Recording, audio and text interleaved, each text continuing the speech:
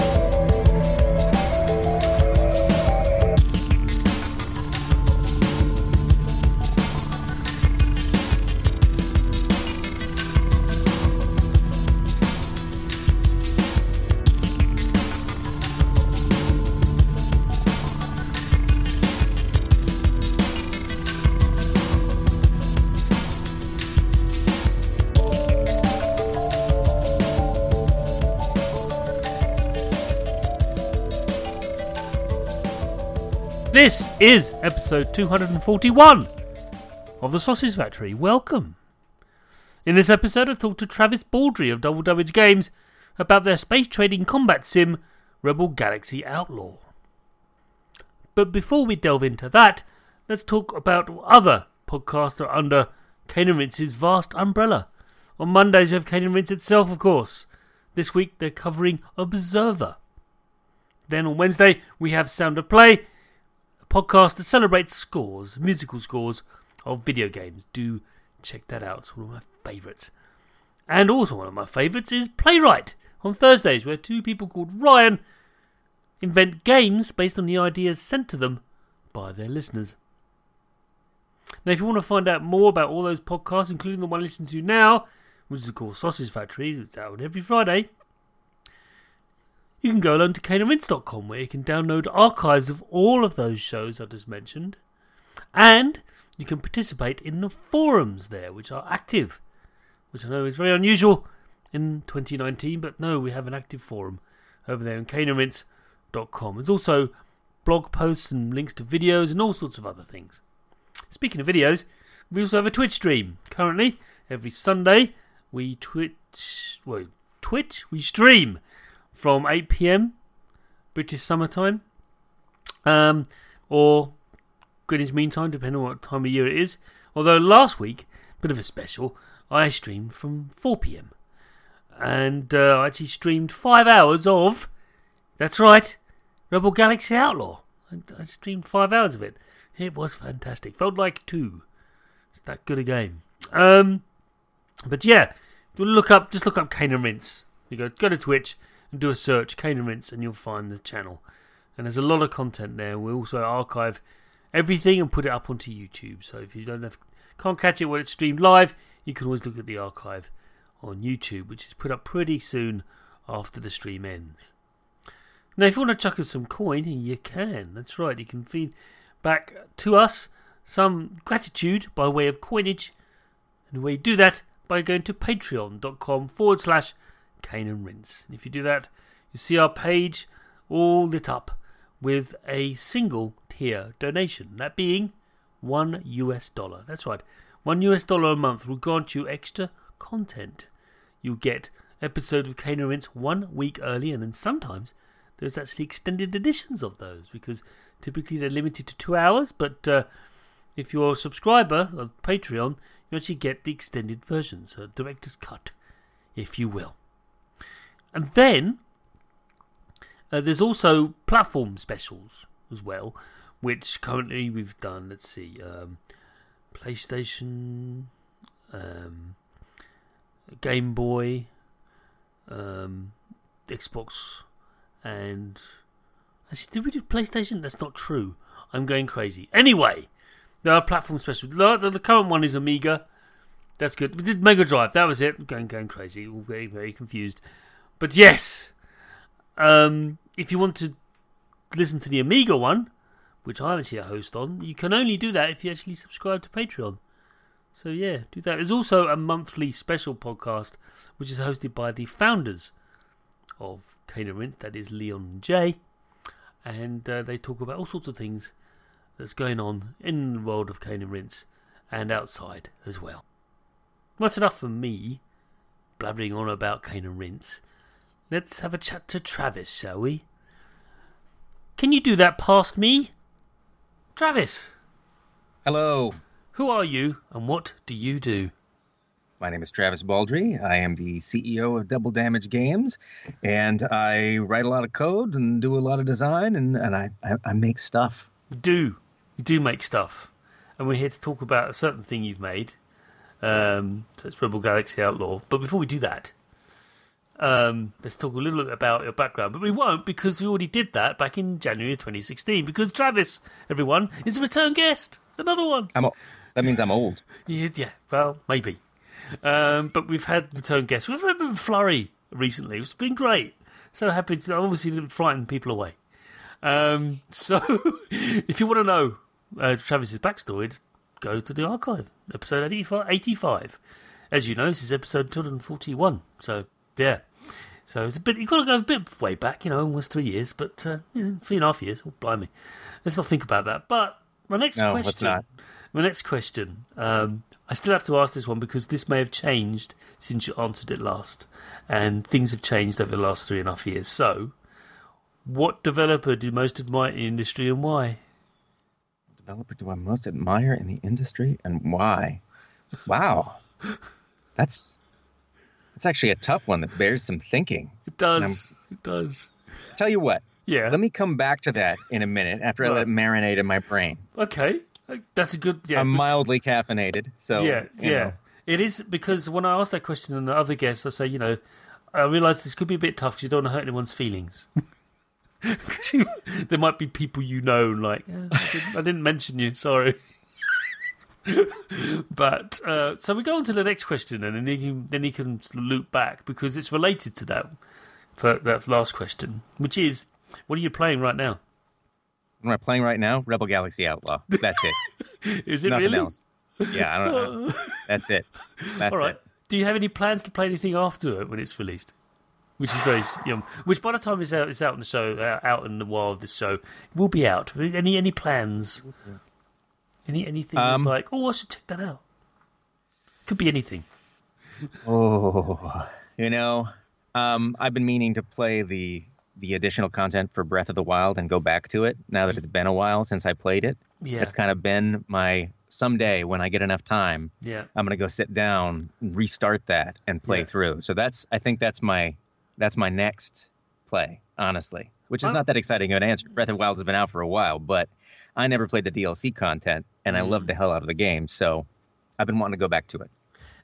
Very good answer. No, because I want to get on the motorcycle. Just never got exactly. I don't have a motorcycle. I didn't get to do the other, stuff. So that's probably what I'll do. And what did you make of that? Do you think it's a Zelda game, or do you think it's something else? I mean, I think it has a lot of the components of a Zelda game, which is, especially if you go back to Zelda 1, it's got that feeling of, here's this big world, I don't know what's going on, and I'm going to go poke at the corners of it and find a bunch of stuff. And that's kind of the original Zelda before it got as structured as it became. So I think in a lot of ways it's a throwback to that, minus dungeons, But I found it really refreshing. I found it relaxing a lot of the time, too. It had those kind of Studio Ghibli moments where you're standing on the green, slightly cyan, grassy hilltop, and the wind is blowing, and a little bitty trill of music, and it's just, I loved it. Yeah, it was, you're right, in some parts it was quite relaxing. In other parts it really wasn't. When you're just whacking away at something and then that, the weapon and your sword breaks? Yeah. It's like, thanks. I know it's a mechanic. It's an interesting mechanic. So, on the face of it, while it's happening, I'm like, I don't like it that my stuff breaks. I don't like it that I don't get to keep them. But then on the other hand, when you look at the design of it and you understand how it motivates you to move around and to constantly be taking stock of what you've got and what you might want to get, and to be extracting your weapons like as resources from the world, you can see why they did it. And I love the idea that when you run out, you go and you sneak back into the big castle and you get the good stuff. Yeah. I think also there was lots of traps and things you could throw at the creatures rather than actually going in full bore. Like, actually, there's a big exploding barrel there. Why don't you just roll that down the hill and fire a fire at it, and boom, they'll all be dead. And just no effort.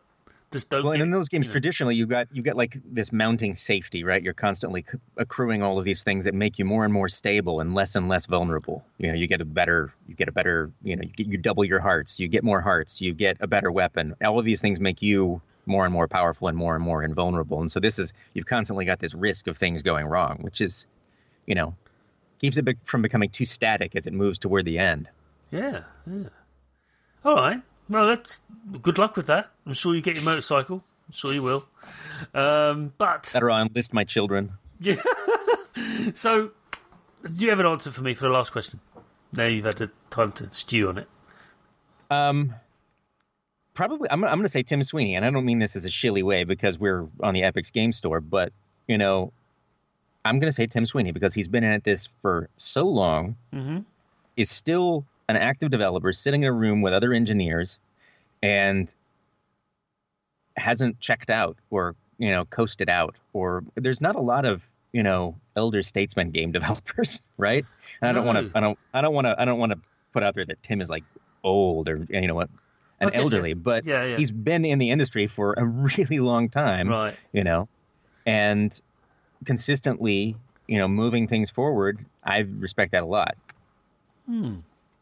That's a great answer. And yeah, you're right. It's the state. It can burn a lot of people out. I'm sure you've seen it and probably witnessed people. Well, I mean, get try and name a developer that was like a big deal and famous who's still in the industry. There's not very many, that are still. When was the last time you heard from Will Wright? When was It's a hard industry. Yeah, I think a lot of them go into teaching or they just move on or is semi-retire or it's it can a lot of people just skip into another industry entirely or something different, but you're right. No, excellent answer.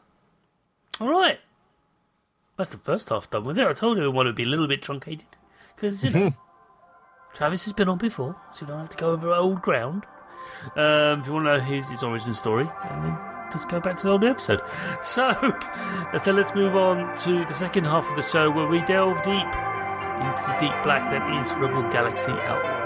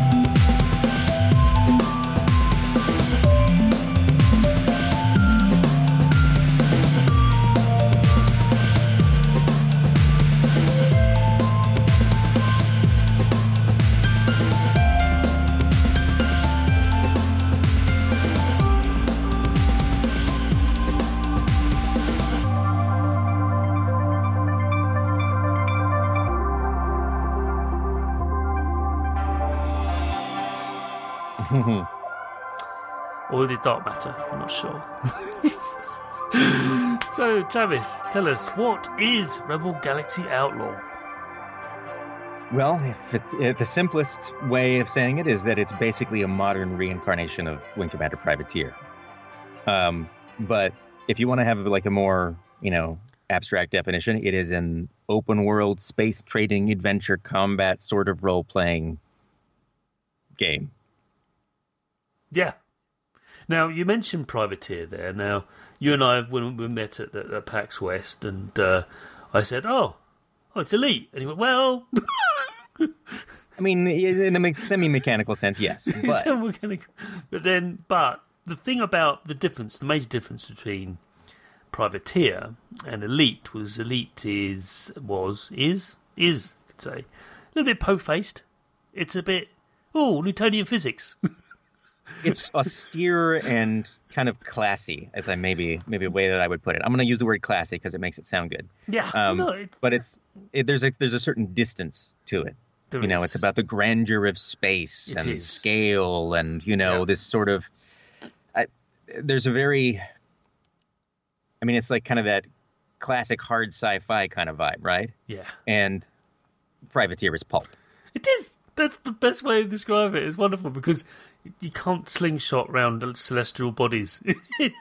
Privateer had the Frazetta cover, and the other one had, gaseous nebula and a distant spaceship. Yes. That's the difference. Yeah, it's wonderful. But I just wanted to make that clear to everyone that although you could look at both sort of games, if you like, Privateer and the Elite, in like looking on paper, like they seem to be doing the same thing, trading space, but their actual execution is very, very different. And you're right.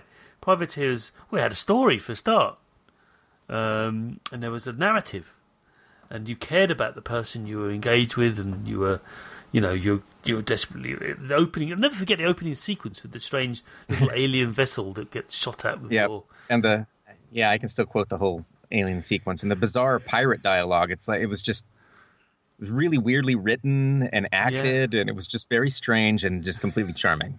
Yes. Yes, I think you can still play it on Origin. Is it? But it might be. I don't know. Yep, I've got it. I've got it on GOG. I think. Yeah, I wouldn't be surprised if it's on Origin. Yeah, I'm just trying to think because I know EA still hold on to that, and it's hard to play. It's hard to play. It is. It doesn't. It's just. It does not. It does not. There's a lot of niceties that don't exist. Yeah. And the control is. Controls were never that great at the time anyway, but the Wing Commanders were never known for their fantastic control in that era. No, absolutely right. I mean, you had an analog stick for a start. Yep. I played Wing Commander on the Amiga because I'm British. Oh, weird. you poor man. It was so slow on that. Well, I had it on A1200, so I managed to crank it up. It wasn't that bad. It had kind of the weird dithery colors, the way they remapped the palette down. Yeah, but it was only 4 discs, so I've got that.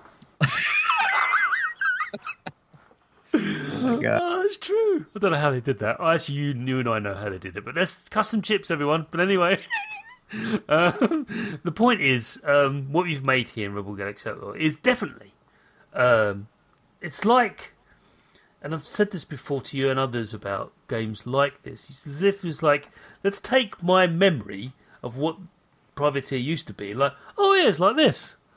No, it wasn't. But if only it was. Because it's like if you'd gone back in time, say, I'm from the 21st century, actually mid-2019 sort of, and we've actually reinvented this because we have something called game design now as a skill, as a thing that's recognised. We just have the benefit of years and years and years of mistakes that have people have recovered from. Yeah, and it's just like there's something this quality of life stuff. I'm sorry, what? It's a phrase. Get over it. You just think about it. They had 320 by 200 pixels to work with. How much UI can you cram on there? Yeah. Not that much, There's a lot of things you just can't do. Yeah. Yeah. And they had to put it on diskettes. Yes.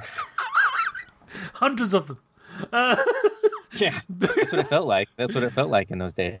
So, my first question then, so everyone understands, so it's a space pilot, not like Rebel Galaxy where you had a capital ship with broadsides and stuff like that, which was fabulous. I just the satisfaction of just aiming it just right and slamming into the side. Anyway, it's another game which is fantastic. Again, I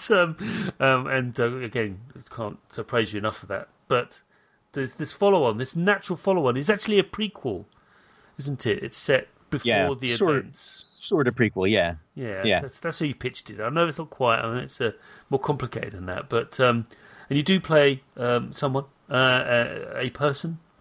Yep. And yep. she's she's coming out of retirement basically, and she thought she could do what she did back in the day, and turns out, maybe not so much. Not so much. Yeah, you start off a little rough, a little rusty, been out of the game for a while. For a long while, and she tries to take on someone, and realises that back in the day I would have whooped his ass, but not so much now. So I've got to rebuild, and that's it's a great opening sequence. I've seen it in other similar sort of games. They put you in the best sort of ship you could possibly have, and go, yeah, maybe. Got to show you where you can go, so that you can, eventually arrive there. And so, with that in mind, and space, and the key to this, 70%, now that's my estimate, of your time in the game is in space, engaged in space, and flying around between. Other times you're doing other things, which we'll talk about later.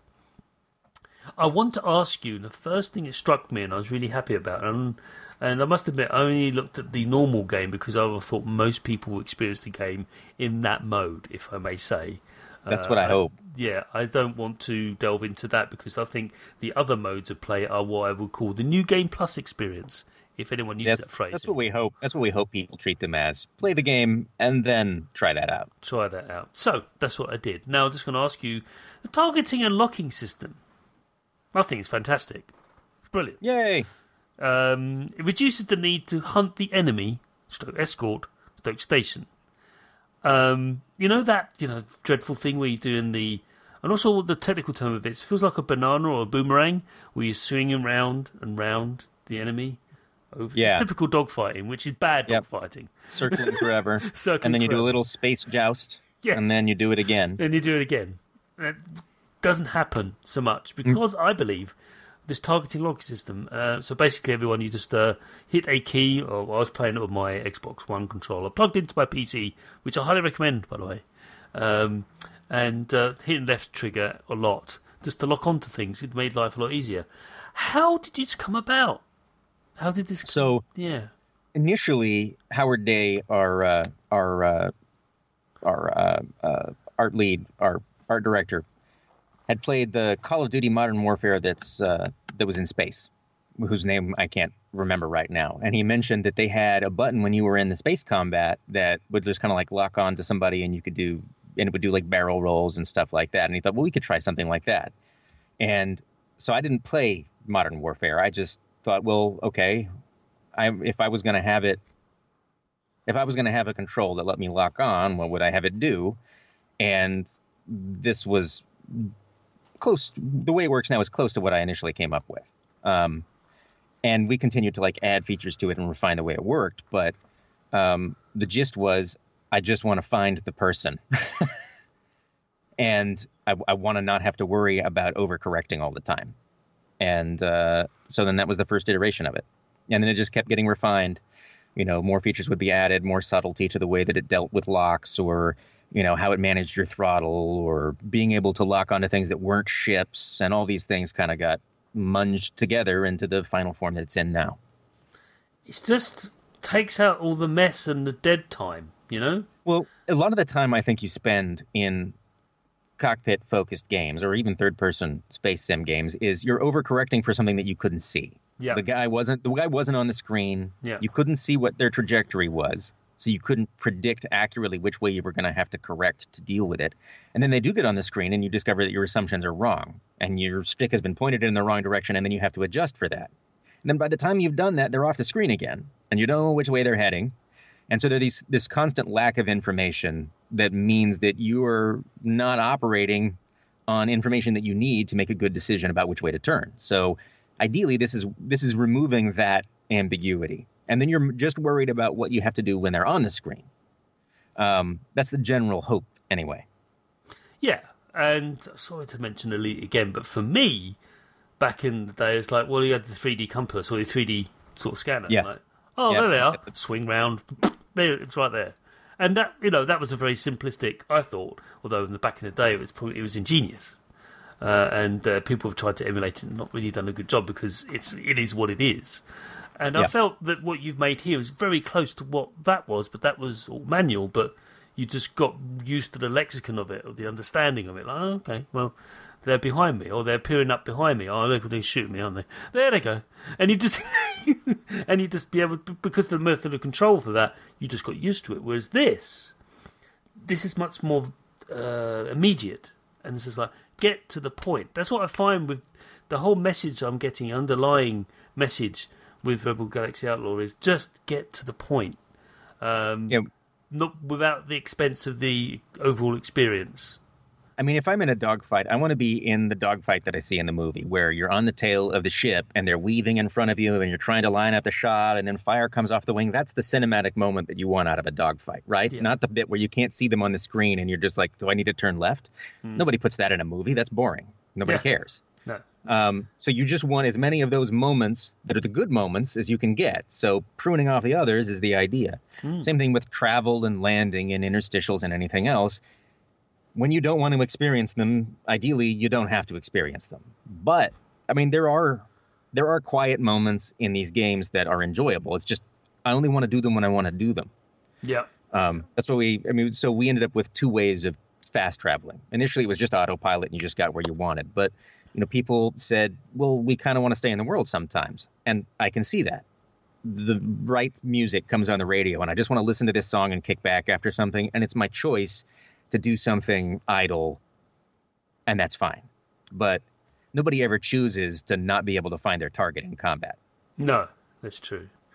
And I do feel a little bit like when the ships are taking all the hits, and I felt a little bit like Free Space 2, I think, with the there's definitely some free space influence. They've got that nice kind of chunky combat. Yeah, and also I love the fact that the missiles have to lock onto the tail.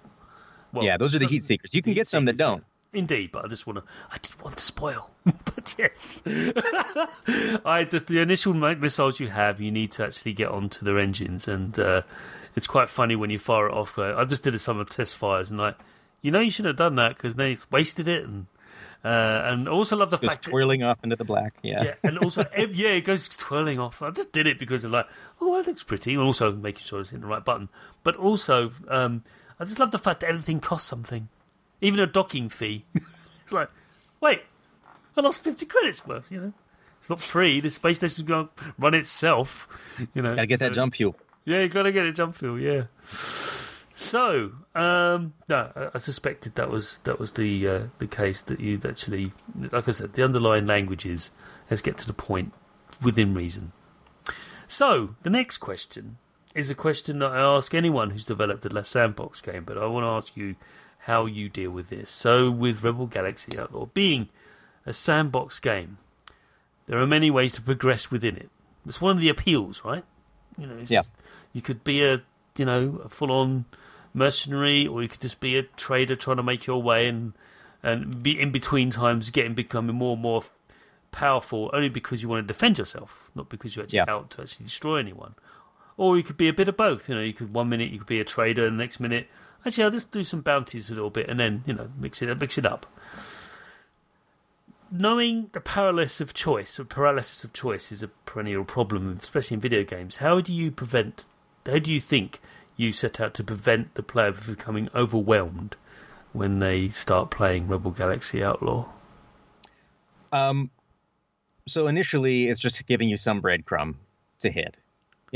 There's some kind of golden path that you can follow. So you have a story mission that you can go to. You've got a big yellow diamond you can fly toward that you're free to ignore, but there's something to lead you through. And ideally, there's just very obvious short-term goals. It was one of the reasons to start you in a garbage truck, right? I want to not be in a garbage truck. And obviously, the only way you're going to get anything better is with money. And so just putting some low-risk ways to get money in front of you early is ideally how we at least set you off in the right direction. And people are going to do different stuff. Some people are really just literally going to go into the commodities market and buy some stuff and sell it somewhere based on, they love doing that kind of thing. But we don't handhold as hard in this game, though, as the previous game. The previous game had buttons all over the screen like Skittles and, tutorials every 30 seconds that stopped and showed you a little video, and consciously tried not to do that this time out because I kind of find it a little wearying after a while. Yeah. You credited the audience with some intelligence. It's something I say to a lot of people when I come on. It's certainly more complicated and more moving parts games. You're like, oh, look at all this stuff. How do I cope with this? Well, just assume there's some level of intellect on the part of the player. There's a certain joy to getting your foothold and finding your way around, as long as it's not too punishing to fail. Yeah. And our hope is that, given the fact that we have, in the previous game, you had to fly everywhere and it took time. So if you died, it was considerably more punishing. But we're constantly effectively looping you back to a point of save, because you can only have so many missions at a time. You run out of weapons, you need to go back to a station. You have a constant drive to head back to a station, which is going to save for you and anchor you. So ideally, any mistakes you make, you're not losing vast quantities of time. Yeah. Again, mistakes shouldn't actually be too punitive, otherwise you never return to the game. Mm-hmm. And there's that fine balance of actually trying to figure out what that is.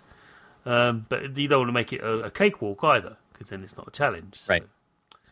There it is. Now I'm going to ask about the interface, because I find, as it should be, the cockpit is quite busy. There's a lot of stuff going on, lots of stuff being explained, everything from your reputation with various factions, right to your shields, your level of shields, your speed, what you're currently locked onto, what your current missions are, all this stuff. It's all across the dashboard. And I just want to ask you, you've somehow managed to keep it within the proper peripheral vision of the screen, because one of the things that always bothers me is when people put, say, a health bar in the top right-hand corner. You can't see it. Yeah. You have no idea how much health you've got, because you can't see it, because you can only see the middle ellipse of the screen. Yep. So how have you found designing it? No, because I found that you've put all the important stuff that you need to know immediately within that ellipse. So usually there's a couple cues for everything too. So all of your weapon information is on your reticle, so you can see which weapons are active, how much ordnance you have, which one's firing, all right there in the center of the screen. So you don't have to glance around. You know that your left gun is on. You know that this one's almost out. You know that this is reloading. Those aren't things that you have to glance away to find. Most of the other, a lot of it has audio cues that go with it. So if somebody's talking to you, you don't have to look at their face. You don't have to read the text. They're going to say it to you. If you're getting damaged, there's usually some big global thing that lets you know that the glass is cracking, or you're pounding on the dash. There's cues that you don't have to look explicitly at. I think the radar is probably the thing that you have to glance at the most. But you also don't have to glance at it. You can look around, and you'll get some on-screen reticles that bring that into view. It's always a challenge to pack a lot of information in, and a lot of it is just trying to find multiple ways to tell you the same information so you catch it. Yeah. For a game like this, and it can be won or lost. The player could be drawn in, or it's too much going on. I didn't see that. I didn't know that was flashing at me, telling me that's not working. And that must have been quite a challenge, whilst maintaining the spirit, because it is a kind of spiritual, not successor, but nod to Privateer, which, And we know that people are going to miss stuff.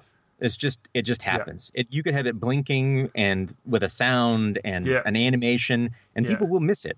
You just don't absorb all the information at once. So the hope is that we keep you interested long enough, and we present enough things that make you want to learn, that you take the time to absorb those things. And then you know where to look, and you know what's going to happen, and you make these mental connections about this information. Mm-hmm. Hopefully we just have to give you enough of a hand for long enough that you're willing to pull through that. Yeah. So my last question, I know all good things must come to an end, but this one is about, we haven't really touched on it, we've focused very much on mechanics and your interaction with the game, but what we haven't spoken about is the world. Now, I know you've sort of also explained a lot of this in Rebel Galaxy, the original game, but this is from another perspective. This is more of a personal perspective, and their interaction with the world they're in. It's an odd one, if I may say. It's there's CRT screens everywhere. Why? Yep. It's all retro future. Everything is very retro future. Yeah.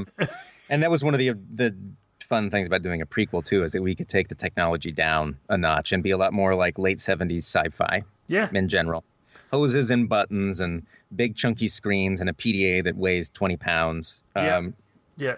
It's the hair. Exactly. There's lots of hair, everyone.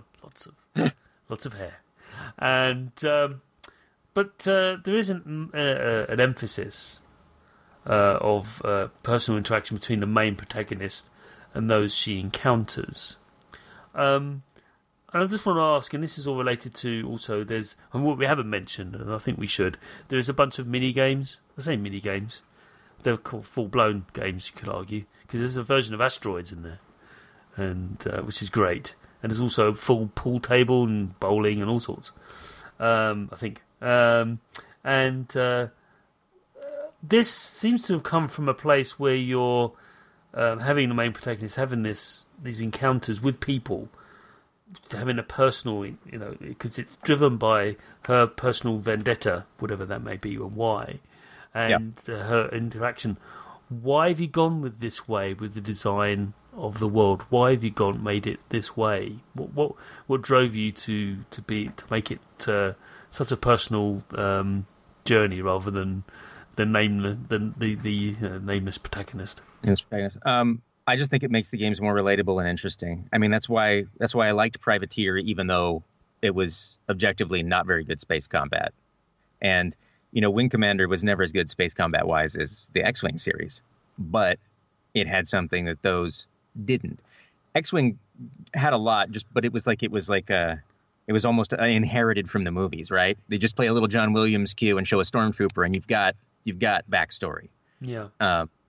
But the Wing Commander games, built their own, and they were either, there was kind of the military and your stereotypical gruff dude in space, but they were human, and so the goal for this is to make it as human as possible, to be relatable at a human level as much as we can, because if you spend all your time in space, you don't have. There's no connective tissue, so we got to have people on the comms that talk and have weird accents and insult you, and you got to be able to see your hands. And I think that it's just a lot easier to anchor yourself to and enjoy a game that has some human element to it. And apart from just like the human connection and the warmth of having characters that you interact with and speak with, having things to do that don't involve shooting things and allow you to kind of like engage a different part of your brain for a while, just so that it doesn't become this rote sequence of fly, shoot, fly, shoot, fly, shoot, fly, shoot. We want that change in tempo that still feels like it's part of the game. And it also means that your actions have consequences. Yeah. That's what I found, is just that it became that human thing of like, people are attracted to people typically. And that's what that's what I got from this. It's like, you've actually created a narrative, and the best narratives is not the plot, everyone. It's actually people and what they do in that world that's been created.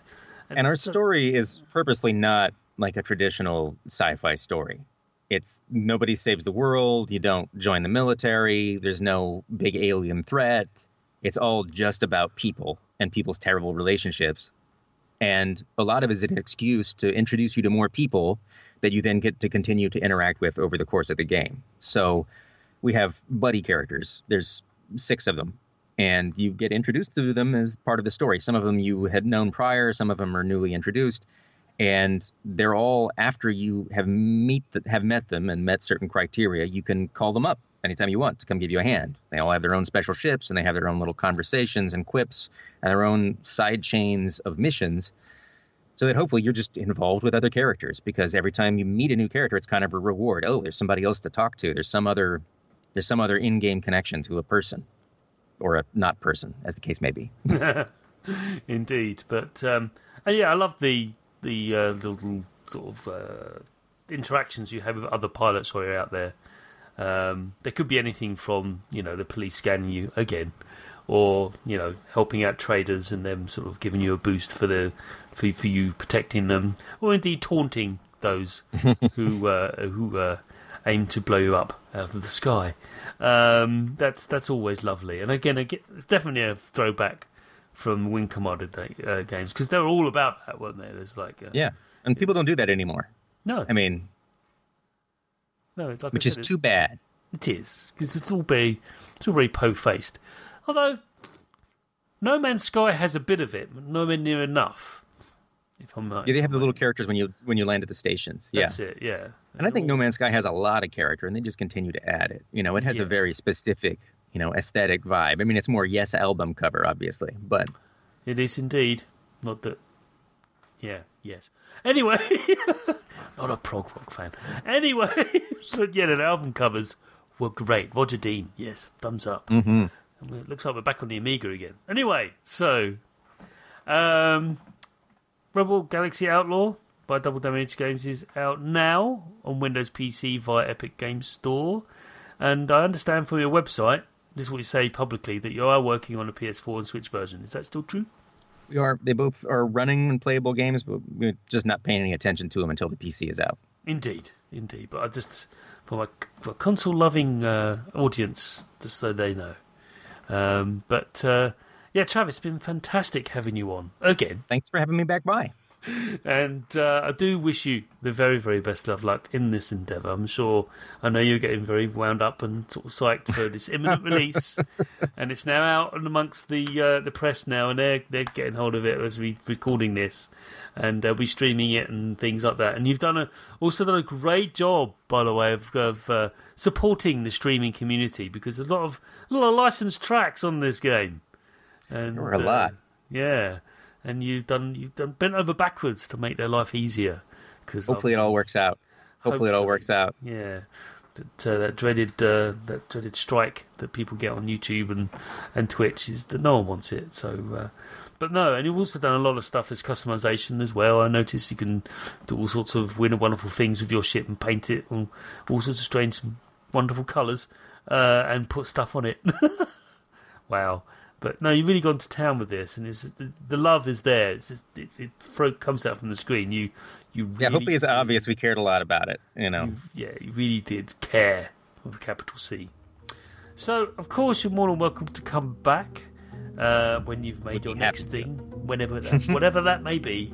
But until then, thanks very much. Thanks so much.